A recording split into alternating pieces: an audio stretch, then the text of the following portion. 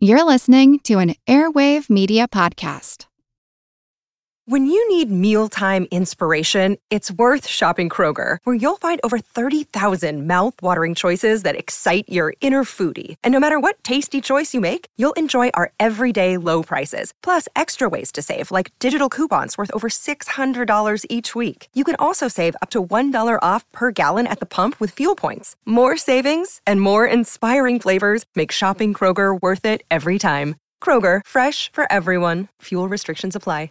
Another day is here, and you're ready for it. What to wear? Check. Breakfast, lunch, and dinner? Check. Planning for what's next and how to save for it? That's where Bank of America can help. For your financial to-dos, Bank of America has experts ready to help get you closer to your goals. Get started at one of our local financial centers or 24/7 in our mobile banking app. Find a location near you at bankofamerica.com/talktous. What would you like the power to do?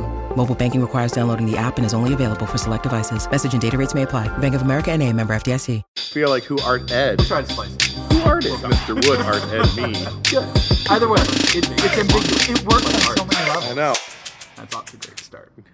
Welcome to Who Arted, where we explore visual arts in an audio medium. I'm your host, Kyle Wood, and today we're going to be looking at Barbara Kruger. And Barbara Kruger was born and raised in Newark, New Jersey. She was born in 1945. As she grew up, she was interested in the arts. She attended Syracuse University for a year. She left to help her father after he became ill. And then she went on to Parsons School of Design. While she was at Parsons, she learned from a number of very successful artists, including Marvin Israel and the American photographer Diane Arbus. After graduating from Parsons, she spent basically a decade working for magazines like House and Garden, Mademoiselle, Aperture. She was doing graphic design, photo editing work, stuff like that. The thing is, Barbara Kruger found she wasn't really well suited for graphic design work, at least not in that context. She said, quote, "I basically wasn't cut out for design work because I had difficulty supplying someone else's image of perfection." The work that she was doing at that time, late 1960s, early 70s, she was making wall hangings using materials like yarn, ribbon, feathers, sequins. She was a part of the feminist movement, reclaiming, quote, crafts. Basically, women's art was often dismissed as just craft rather than fine art. And in that early stage of the feminist movement, women artists decided to embrace and elevate crafts using materials that had long been ignored by the quote-unquote sophisticated artists. And I would say we're still seeing some echoes of this same idea in the work of artists like Faith Ringgold and Bisa Butler, who are doing just amazing work in quilts, using that medium that's traditionally been considered a craft and elevating it to something for the museum. I did episodes on those artists as well, so I'm going to link those in the show notes if you're curious. But back to Barbara Kruger. She was crocheting, painting, sewing, but all of that work, it wasn't really landing with her. She was getting some attention, but she wasn't blowing up either. And she moved to California, where she taught at UC Berkeley. At this time, she's exploring photography, she's taking architectural photos in California, but she starts to become really drawn to words and communication and poetry. She self-published a book in the late 70s that was taking photographs and writing poems and short phrases and other things like that to go along with that. She's beginning to do the work that she later would become known for, combining text and images. I think in her mature work, what we see is kind of the synthesis of all of these different things coming together. Her work has a real graphic design quality to it. It's collage work that tends to be this bright and bold and high contrast text laid over an image using black and white and red.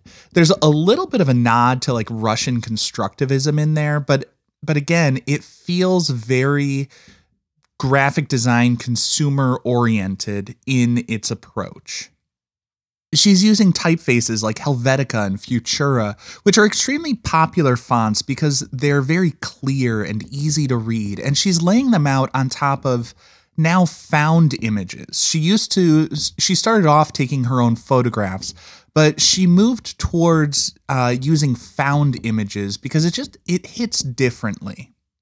Kruger later said that she chose this style of putting words on top of images because of their ability to determine who we are and who we aren't. And so her real breakout success came as she started making images in like the 1980s that really captured the zeitgeist, saying things like, "I shop, therefore I am." But she's also wading into that sort of feminist cultural critique with pieces that say, "Your body is a battleground."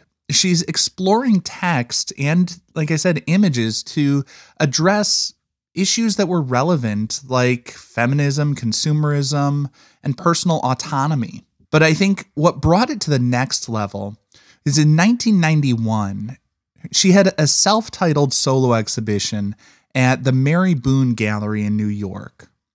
And in that gallery, she basically creates installations. She is creating an immersive experience of these text and images, covering every inch of the gallery's interior. And it effectively transformed what had been the stark white, clean, pristine space into something that is just overwhelming. I think it was described as, quote, an arena of hostility. I mean, in her earlier work, she's creating these collaged images with text that would challenge the viewer to think about social norms and societal values and all of that sort of stuff. And when she brings it to that level of an installation, the viewer can't get away from those issues. We're forced to grapple with them, and it has a different resonance because of the scale and because of the immersive experience. In my full episode on Barbara Kruger, I spoke with Jen Lieben about her untitled piece, parenthetically called "Don't Be a Jerk" from 1984. And in that work, we see just a black and white image of a sea of people all crammed together with this loud, bright, red and white text right in the center saying, "Don't be a jerk." Even though this piece was created almost 40 years ago, I feel like it still resonates today, and maybe just in a slightly different way. There's something timeless about that message to "don't be a jerk," although I would prefer to state it in the more affirmative, just be kind.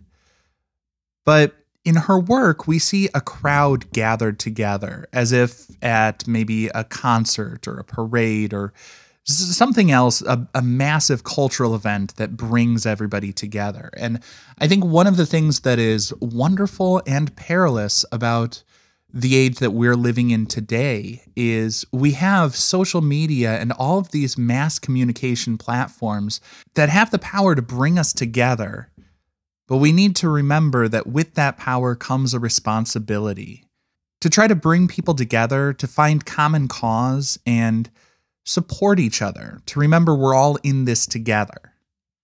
So don't be a jerk. Or, as I'd like to put it, please be kind. If you want to be kind and support this show, please leave a rating and review on Spotify, Apple Podcasts, or wherever you're listening. And if you happen to be listening on Amazon Music or another platform that supports episode-specific cover art, you can see an image of the work I'm talking about right there as you're listening. This concludes this week's episode of Who Arted, part of the Airwave Media Podcast Network. If you found this tolerable, please leave a rating or review on your favorite podcast app. You can find images of the work being discussed this week and every week on social media at Who Arted Podcast on Twitter, Instagram, and TikTok, and of course on the website whoartedpodcast.com. Podcast done.